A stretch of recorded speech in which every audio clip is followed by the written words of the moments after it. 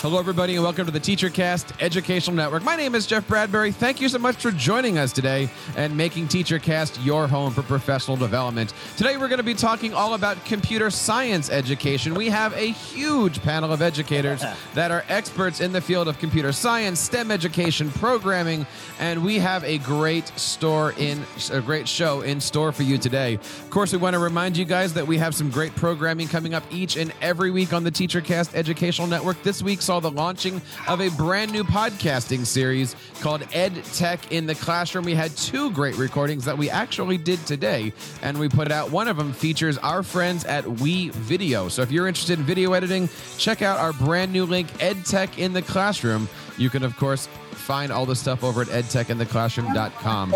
Today, we're going to be bringing on our panel. I want to introduce somebody who was recently a member of our MIE Spotlight Series podcast. He is the brand new author of a fantastic book called Imagining Computer Science Education K-12 from South Carolina, Mr. Doug Berman. Doug, welcome to the show. How are you today? Hello, world. I am doing outstanding. Great to be here. It's going to be a fun show.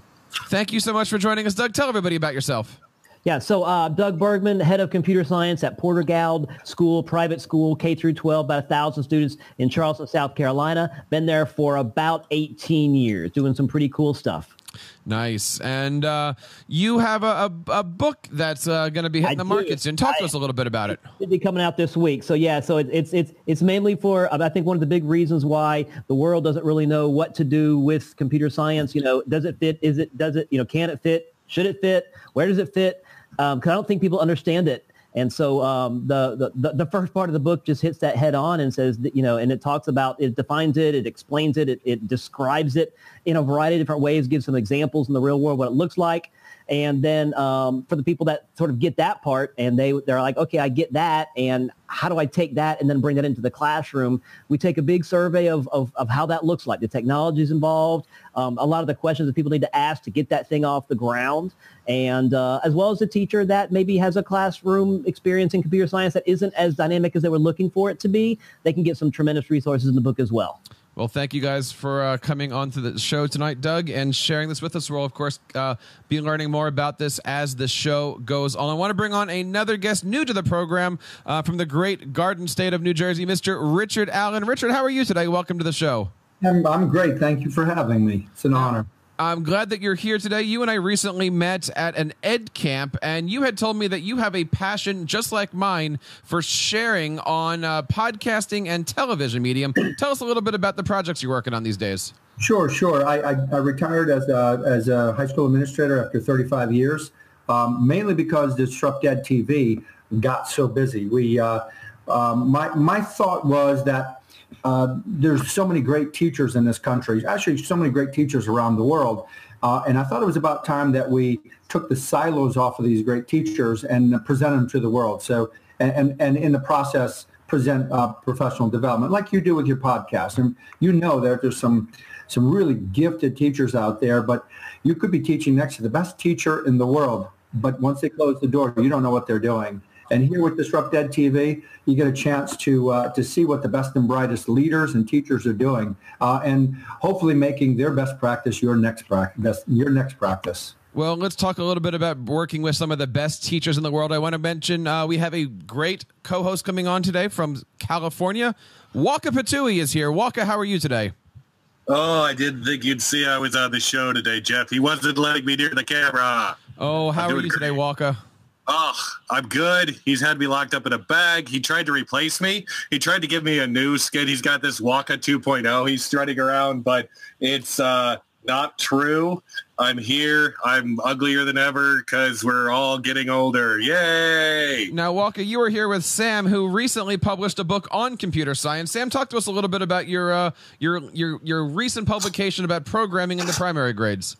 Well, I've got a book called Programming in the Primary Grades, Beyond the Hour of Code. That's really the mission of that book is to help teachers kind of jump into coding in ways that are actually appropriate for their curriculum.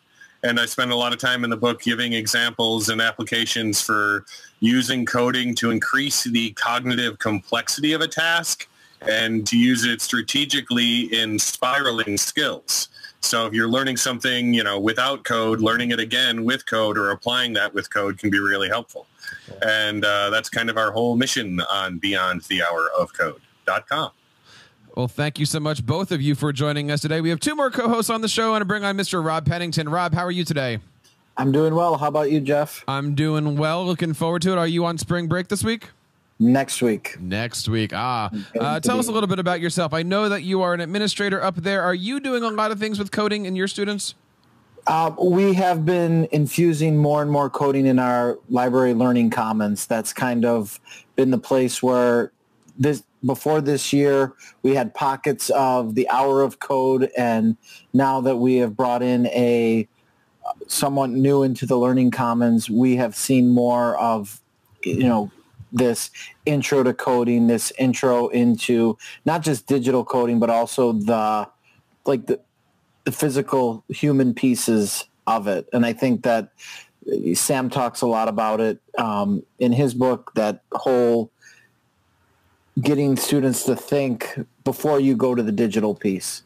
Very, very nice. And Jennifer Judkins, how are you today? How's everything up in Massachusetts? Great, Jeff. Good to be here with you guys tonight. Thank you so much. Now, we're a tech coach, and I know you did a lot of stuff with computer science. Talk to us a little bit about what you're doing in your current position in terms of coding, programming, and supporting teachers. Yeah, so I am a director of technology now and lead a team of instructional technology specialists, and we have been working together to develop their base knowledge around computer science and also to try to bring coding activities into, in particular, the elementary classroom, because I find that if we can get kids started then, we're developing customers for future years, and they're just so eager and really in a place where they're not seeing any limitation for themselves, and that's really where we want to get them to gain their confidence. I love that idea of not having limitations on your students. I love the idea that you can teach your kids to do anything that we need to, which really brings us into our first talking point here, which is why? Why is it that not every student these days has access to computer science education? Isn't this something that we should just be demanding all of our students doing at least somewhere in K-12 should have some kind of CS component? I think I mentioned it before. I think part of the problem is that I think there's so much miscommunication, lack of information, lack of understanding, or understanding based on something you were told that was incorrect or based on an old definition or whatever. I don't think people know what computer science is. I mean, you might have someone say, oh, I took a Microsoft Word class in 7th grade. I know computer science. Or God forbid, I took a typing class, right? And I was told that was computer science. And I think there's still I think it's less and less and less. I think the wave of computer science that's around us right now is starting to sort of finally address that. But I think it's been a vocabulary issue for at least for some people in some schools in some areas. We still teach in an old model where we teach in isolation. So we teach English in English classes, we teach math in math classes, we teach science, so that computer science becomes its own subject matter. And why not take computer science and integrate it into everything that we're doing? So instead of creating more courses and then making it an elective because there's only so many teachers and so many and so much time in a day to do it, why not incorporate computer science into every class? I mean, that's the way the world's going anyway. So why not, where we used to do writing across curriculum and reading across curriculum, talking across curriculum, speech across curriculum, math across curriculum, why not computer science across curriculum? And I think Doug pointed out the vocabulary issue, I think, and just more to that point, I like to really use the term computational thinking more so than computer science, because I think when people hear computer science, they think of software engineers and people that are coding in a script kind of language that's text-based, and people find that really intimidating. And yet, and also kind of feel like, well, why would a kid really need to know that? And instead, when we talk more about computational thinking and those skills that actually support, the sequencing, for example, that's essential in the writing process, and the problem solving that's essential in the science investigation, those kinds of things, then teachers see it more in as applicable in their general curriculum as opposed to this new and additional thing. Yeah, and I think that word additional is really big, because not only is, and I'm coming at this from someone who used to teach poetry, right? So poetry was very much like this. If you would ask someone to teach poetry across the curriculum, because it applies to all parts of life, because it does. Right. And if you have 8 hours, I can make you believe that or cry trying. But the same thing is true here with computer science. You say it, people know enough about it to be intimidated by it and or not like it and or be interested in order of likelihood there, right? And what you can do to get other teachers to say, yes, I want to spend my time in class teaching my kids computer science in addition to these other things, is those teachers have to have some sort of experience where they understand what contextualized computer science looks like and how it's useful to their educational goals, right? Because I heard, Jen, you mentioned sequencing, and I work with littles, and sequencing is big money in the world of coding for us, because I can use different coding activities with my pre-readers, and we are learning about sequencing. And it doesn't have to be an incredibly complicated computer science thing to fit in with there. And that's the nice thing about like age-appropriate computer science for pre-K through 2. It's a lot of logic. It's a lot of doing things. It's a lot of moving around. It's a lot of giving directions. And most of the teachers I've introduced that to are like, oh, I do exactly that with this, so we could just expand it this way. They have a lot of flexibility with that. I'm wondering if anybody has a good example from like a slightly older age group, 4th grade on up. What is a computer science concept that's kind of a nice transfer process where a teacher who is, say, computer science is not confident would see the relevance of that and be like, oh yeah, that's something we do all the time. Sam, one of the things I would tell my teachers when they came and asked me if they could implement an initiative, I'd always say, what's the so what of it? And I guess with computer science, I ask the same questions. What's the so you want to teach computer science? And maybe the term and the terminology we use scares people. So what if we said computer science 4? We're doing computer science 4. If we knew what the product was at the end, so why am I doing it rather than I'm doing computer science, I'm doing computer science for. The so what question would be, I do it for this or I do it for that. Then it's less intimidating that there's a product at the end. You're not just looking at screens and coding just for coding's sake, but you're doing it for something. The so what is, I do it so that I can X, Y, and Z. Well, so there's some other tough questions to ask, and I'll be the devil's advocate here and say, I think the problem with going to a teacher and saying, hey, do you mind above, the 37 things you need to do in your classroom, math, science, history, whatever, I need you to do these other computer science things. So it's going to be hard to get someone else to take, in the same sense that if a history teacher came to me and said, hey, do you mind doing a bunch of history stuff in your computer science class for me? I would be like, well, gosh, I'm swamped with my own stuff right here. Maybe I can make or something like that. So I think it's a tough to do. Maybe there's a different question to ask. So the core subjects, the science, the history, the math, the English. Okay. I think if there was ever a time to say, hey world, there's another core subject. Okay. And it's not going away. It's not a trend. It is here. It is a core subject. I mean, it is a digital age. I can't think of a single industry that isn't resting on the backbone of computer science and technology at some point. Well, okay? As we look at this here, and Doug, we were talking about this earlier. How do you create a computer science curriculum that isn't a computer science curriculum, right? When we're talking, Sam's working with littles. When we're looking at, most of us are working with the middle upper school. Computer science should not just be part of an activity that maybe you find in 7th grade or, Sam and I always ask the question, do we still need the hour of code? Yeah. How do we create a K-12 learning experience where you just build these skills? It's kind of part of that thing ISTE likes to promote, right? Yeah, so I think it takes administrators, I think like you guys are talking about, it takes an administrator or a school or a set of parents to in some way just decide we're going to do this. We are going to make this a priority. Not an after-school club. It's not something we do at break. It's not something we do here and there. Those are great opportunities to do some small things on the side. Good. Sam, go ahead. We're not without models, right? Other countries have computer science curriculum. They have mandated computer science curriculum. Yeah.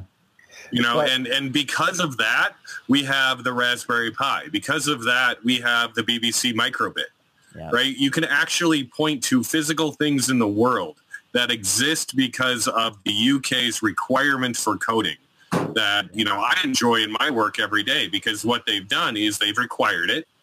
They've set a national standard, and they've set about, listen to this one, they've set about supporting it. Yeah. Right? They had multiple huge initiatives to get coding, to get, you know, Python curriculum ready for kindergartners. Seriously, go to the raspberrypi.org website and you will find Python lessons for kindergarten students. You know, Sam, what you're talking about is really being disruptive to the status quo. You know, we still teach biology, then chemistry, and then physics. And most people don't know that the reason why it's in that order, biology, chemistry, and physics, is alphabetical order. That's it.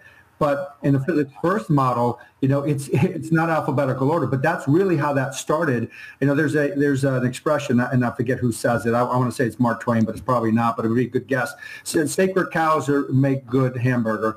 Because it's time to get rid of the sacred cows and start breaking up the status quo and doing something a little different. You know, a lot of schools will hire a literacy coach or a math coach. And my suggestion is this, that we hire data coaches and computer science coaches, the teachers that go into the different classrooms. Like you said, I think it was Doug said, it's everywhere. It's not going away. It's the way of life. So why not? Every teacher should be a literacy teacher. Every teacher should be doing math across the curriculum, and then have the computer science teachers and the data instructors walking through the building, instructing the teachers, teaching the teachers, modeling lessons, and getting every student and every teacher to become to master computer science. You know? One question I wonder is, like, right now what we're doing is we're attacking this problem as if all teachers are code averse, all teachers are baffled by code, and those that aren't are actively coding every day. But I actually know a bunch of teachers who work in charter school situations, and all they talk to me about is how hard it is to deal with all of the data they are expected to manage, all of the data they expected to apply, all of the data they are expected to get meaningful results out of and then act on. This seems like a very rich opportunity for coding, as what it does is data. Some of the most prevalent coding that we don't talk about is the coding attached to data. This is the coding that makes it into every job these days, is the data management back end of it. When are we going to see more coding tools that help teachers be successful, that aren't about teaching kids computer science? They're about allowing you to identify which student needs an intervention in literacy today. Because if you can get teachers to have those skills and make them useful in their world, their students will be doing it tomorrow. You will not have to convince them of anything. So, you know, Sam, we interviewed at Disrupt Ed TV a teacher by the name of Sky Donzelli, and she wrote a book called Selfie Sam Coding. I believe that's the title of it. She does some amazing work. She teaches coding, rocketry, and robotics to sixth graders. Like, not a big deal, right? That happens. These are students with Down syndrome and cognitively impaired, but she found a way to do it. And you know, and the point is this: if she can do it with her students, it can be done. It shouldn't be something that we're afraid of anymore. We got to take that scariness out of it, and get it into all the classrooms. Everybody should be doing it. And it's not for the elite. It's not for the best and the brightest, and it can't be an elective anymore. Yep. Talking today about computer science education. We have a great panel on. Of course, you can find out more information over on techeducatorpodcast.com. Now, Jen, I want to bring up some of the things that you're doing, because you are, correct me here, overseeing technology, which I'm assuming means you're overseeing a budget. Oftentimes when people look at computer science and they think robotics, they have dollar signs flash. Is computer science education something that should be looked at in terms of dollars and cents, or something different? I think to some extent it depends on the grade level that you're targeting. For example, if you're really trying to push computer science education at the high school level, then you're really talking about a certified teaching position. And that is certainly something that, at the high school level, you're really looking for people with that level of specialty to meet the level that the students may be at, as opposed to just sort of incorporating it into the general ed curriculum at that point. But at the lower grade levels, at the K-8 level, I really think that we've really seen an amazing emergence of tools and resources that are completely free. So, for example, we just had a teacher apply and be accepted to a Code.org summer program to take a free on-site PD training and then also be given access to Code.org's completely free entire curriculum to cover, grades 6 through 8. And the cost to us is going to be to buy, some fairly inexpensive, microcomputing kind of things. I have to look at the equipment list, but we're not talking big dollars, so that kids can have some physical computing experience as part of that course. So Code.org is a nonprofit. They've really done a lot, for example, not only in promoting through Hour of Code, but they've gone beyond that by providing modules for students that are self-paced and for teachers to actually go through a series of lessons with students in the classroom. Scratch, most people are very familiar with MIT's, work in the Scratch arena and having that now extended into the littles with the Scratch Junior. I think that, just even in the past few years, we've seen just a huge amount of support being developed and an understanding that, if we want teachers to move forward with this, we have to provide the support. And so I love seeing some of these initiatives. And so, no, I don't think it's an expensive thing. I think, we can talk about robotics in a little bit and that, there's some cost there, but you can really get a great foundation with no cost at all, just an investment in time. And then as kids sort of start to grow into that, expanding that into the area of physical computing where kids are interacting with robots or other devices, then, there is some cost to that. But I got to tell you, whenever I've posted a grant for those kind of things, people eat that stuff up. Parents and the like. So it's actually pretty easy to get funding for those kinds of things, I find. And I want to especially a little bit on that, Jen. We just had students, because we have a couple different Lego robotics teams. They participate in the first Lego competition. Yep. And we just had students that went through a Shark Tank proposal where they went to and they presented and they were able to get us another robot. I mean, it's a few $100s, but that was completely student generated that they wanted to give back to the school. They're 5th grade students. They've been in the Lego team for a couple of years now. And they went and they presented to, funders, and they were able to get another robot for the school. Nice. One of the things that I heard Doug talk about and Sam talk about a little bit was how can we, because this is a before school program, an enrichment program, how can we get that to be infused during the school day so that more kids have the opportunity to be exposed to that? I think that's really an important goal.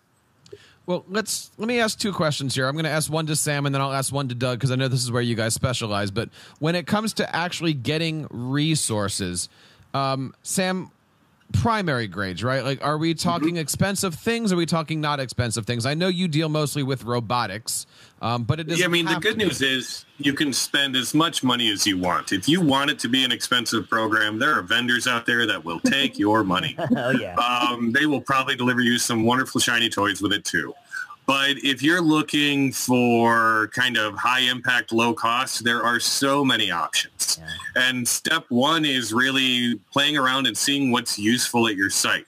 I have found that if you get these devices and tools into the kids' hands in a way that's authentic, pretty soon they're stopping by and saying, hey, I want to use that programming tool for this thing I'm doing in science class. Yeah. And you give them the programming tool and they take it to science class and all the other kids are like, oh, dang, man, I could have thought of that. Yeah. And, you've got the teacher going, oh, wow, next time I do this, that's going to be one of the options, right? And then you see that, and that the energy just feeds out.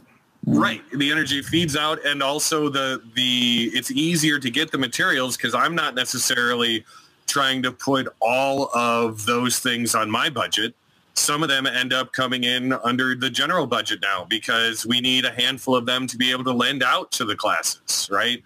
And when we're not lending them out to the classes, okay, I'm putting them to good use. But at the same time, like developing it so that it's really easy for good ideas to go viral within your own school, I think is really important for sustainability because it also, on a very pragmatic level, complicates the budget line. You don't want to be one editable item where it's just like, oh, we could save blank number of dollars just by getting rid of this program. No, this program feeds all of these other programs.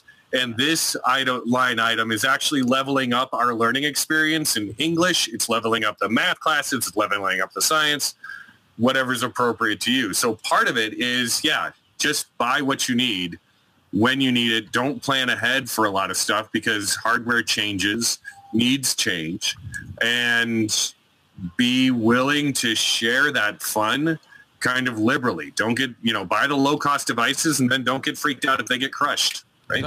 Doug, what do you think? I was going to jump on that. Like the Jen was talking about the code.org curriculum, and they've got something for like every single grade level. What's awesome about that, like she said, 100% free, and and because they're getting funded by major corporations who are banging down their door to give them money, it's a great opportunity. But they've got an entire classroom management system that tracks the progress of all the students, and so for a teacher, it's about as easy as it can get, and the energy is there. Sam talked about that. You put this thing, whatever the thing is, in the hands of the kids, and they get so excited. And if the teacher isn't as comfortable even doing it, the kids don't mind that. They'll figure it out. And so at the middle school, high school level, if you have robotics, you might want to have some robots there for them to interact with. If you're going to do app development, you might want to have some tablets for them to actually upload to, or some smartphones. But if you don't, that's fine, because there are emulators that are free of charge that are in all the app development kits. There are online robotic things which have artificial robots. In fact, some of the robots you can buy come with the artificial version of that online. So computer science is probably one of the cheapest disciplines of any discipline, because 90% of this stuff is free. Yes, there are some fantastic products. There are some fantastic software. There's some websites. There's curriculum you can buy that have a lot of stuff pre-done for you. But for the person that's kind of just putting stuff together, which, on a shoestring, or not even on a shoestring, just on a tight budget, there is so many resources they can go to. In my book, I literally had to cut off listing the resources. Here's a free one, here's a free one, here's a free one, here's how they're the same, here's how they're different. And those can be starting points. And Jen mentioned, good grief, when I need money, I can usually get it pretty quickly from someone somehow, somewhere who is eager to give money. And we're in private school, so it's a little bit different scenario. But there are teachers all over the place who around the country who are doing great things, and they've found money to do it. But they've also found that it doesn't take as much money as spending $125 per textbook for a series of science textbooks. Well, Doug, you bring up a good point. Go ahead. I've got one idea that'll save any teacher a bunch of money. Puppets? And close. It's that the class set is a fiction. Amen, right? brother. Yes. What you need is a multitude of devices, a multitude of access points, and you don't need one per student of anything. As soon as you give every student their own one of these, everything slows down. I'm gonna mute Sam for a second there. Now, Richard, let me bring you in. What happened there? Yeah, because Doug and you and Sam, I think, the three of you guys all have something in common, which is you are not public school background. So let me ask you this one, Richard: is it easier to walk into a charter school, a private school, that kind of a situation, as an administrator and say, we are going to create a district-wide, if you will, computer science curriculum, or we're going to implement something district-wide, is it easier in a public charter private school than it is in a public school? I think I said that wrong, but you know what I'm saying. That's a great question. I think it really is the mission and vision of the stakeholders, and the people in charge, the decision makers.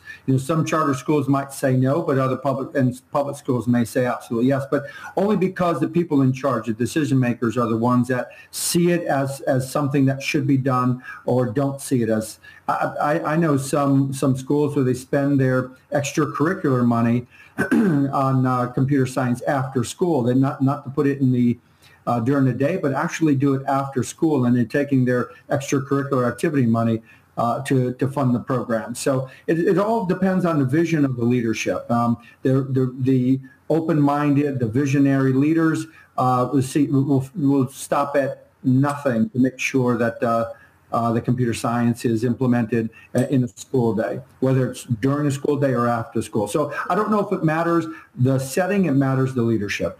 And one thing I want to talk about the danger of when you make something extracurricular, what you're really saying, it's not really important, because if it was, it would be intercurricular, right? But here's this extra thing you can do. And so I appreciate the school that is at least trying something. Hey, look, the best we got is after school. Great. At least they're making some things. But when the kids take an elective course in the middle school, when they take maybe art and PE and technology or computer or whatever, sometimes the parents and the students interpret that as, well, it's not really important. Otherwise, it would be a real class meeting every single day all semester long. And so that's a danger we have to fight. Now, it may be all we can get in our school in the 5th and 6th grade. We don't get them every day, and we get them for a shortened period of time, but at least we got them for something. And by the time we do get them into the high school, where I do have a required class and then an elective class, they fill up immediately. I mean, I don't have enough teachers to fill I had too many students, too many classes. What a wonderful problem to have. Unfortunately, when you put out a call for resumes, there's no one responding because there's not enough computer science teachers out there who can teach the advanced levels. Yeah, but Doug, if I, with all due respect, if you take somebody like Glenn Robbins, the superintendent down in Tabernacle School District in South Jersey, with Barry, Rob, you know Barry. I know Glenn as well. But yeah, they would. Hi, Glenn. Yeah, they would argue. they would argue that that extracurricular, co-curricular, or during a school, they'll get buy-in. It's all how you sell it. If you sell, and maybe when I said extracurricular, maybe I should have said co-curricular, but it really doesn't matter. It's not the name. It's the importance you attach to it. It's your commitment and ownership to that program. If you make it important, the parents will make it important. If you make it important, the students will make it important. If you just throw it out there and you never go visit it, that which is expected is inspected. And as a building principal, I was everywhere because everything was important. And if our school play, if we had a Thursday, Friday, and 2 on Saturday for school plays, I was every one of them because it was important. When I attached value to it, the students and the parents attached value to it. And that's what we have to do is once you make a commitment, you have to be there. You have to be present. And if it means I was out 6 or 7 nights a week, I was out 6 and 7 nights a week because I attached value to everything that we did. And that's what we have to do with computer science, attach the value to it and then live it. I love that philosophy, man. We, of course, want to know what you guys think about computer science. You can reach out to us over here on TeacherCast and email us over at feedback@teachercast.net. Guys, as we look to close our show tonight, I want to talk about where to find resources. And maybe we can do a round robin here. Like, where do we find these resources? Are there places to go? You can't say go Amazon. to the bookstore. Well, you can't say places that don't have purchase orders, right? Like in many school districts across New Jersey, your local bookstore accepts purchase orders. They have agreements worked out with your school library already. Check with your school librarian if you're not sure which ones. Okay. That brought to you by Programming in the Primary Grades Beyond the Hour of Code. Yes, available on Amazon at beyondthehourofcode.com. And the bookstore near you where your librarian shops. So Jeff, let me. I'm going to touch a little bit from the high school and middle school. High school is my expertise area, but I mean there are, like in my book, I wanted to offer some free options, and there are everything from free curriculum to just free books. I mean, there's a lady at Georgia Tech, Barbara Erickson, who has developed an entire Java book with everything you would need for advanced computing, free of charge. Anyone who wants it. There are websites set up, the Code Academy, the Udemy's, and those type of sites with 100% free. You could actually have your students go through that if the teacher didn't know enough to build a curriculum, or if the teacher just wanted her or himself to learn on their own. There are so many places just for the person who's willing to just say, hey, I'm in, and I'll spend the time on this one. It's more of that than it is money. Yeah. Jeff, if I can answer that question. I would say this. How about ask the students what they want to do? How about start with student choice and student voice, and then determine from there what you have to purchase. Oftentimes we buy curriculum and then we're stuck with the price and we're stuck with the product and say, now you got to use it. And it might not be of interest to the students. So, when they come to your class and say, well, what, I never ask a student, what they want to be when they grow up. I mean, think about that question and how it evolved from probably cowboys and Indians all the way up to, Major League Baseball player. But how about the question we ask is, what great problem do you want to solve? And then from there, think about how you can build a curriculum around their great problem they want to solve. How about, instead of buying something first, ask the students, what is it that what do you accomplish? What do you want to solve? What great problem do you want to tackle? And then build around it. So that, you're right, like Sam said, don't buy one computer for everybody or buy one for everybody. Buy what you need. Buy what you need, and then build a curriculum around the students' interests, needs, wants, and great problem they want to solve. And when doing that, that's something that's going to evolve and change really over the course of time, because every year you're going to have different students. Right. And I think that that's also, from a practitioner's point of view, keeps that process fresh and new, and it's not like I'm doing the same thing over and over again. It's every year you're kind of morphing what you're doing with your kids based on your kids. It keeps your teachers sharp, doesn't it? Absolutely.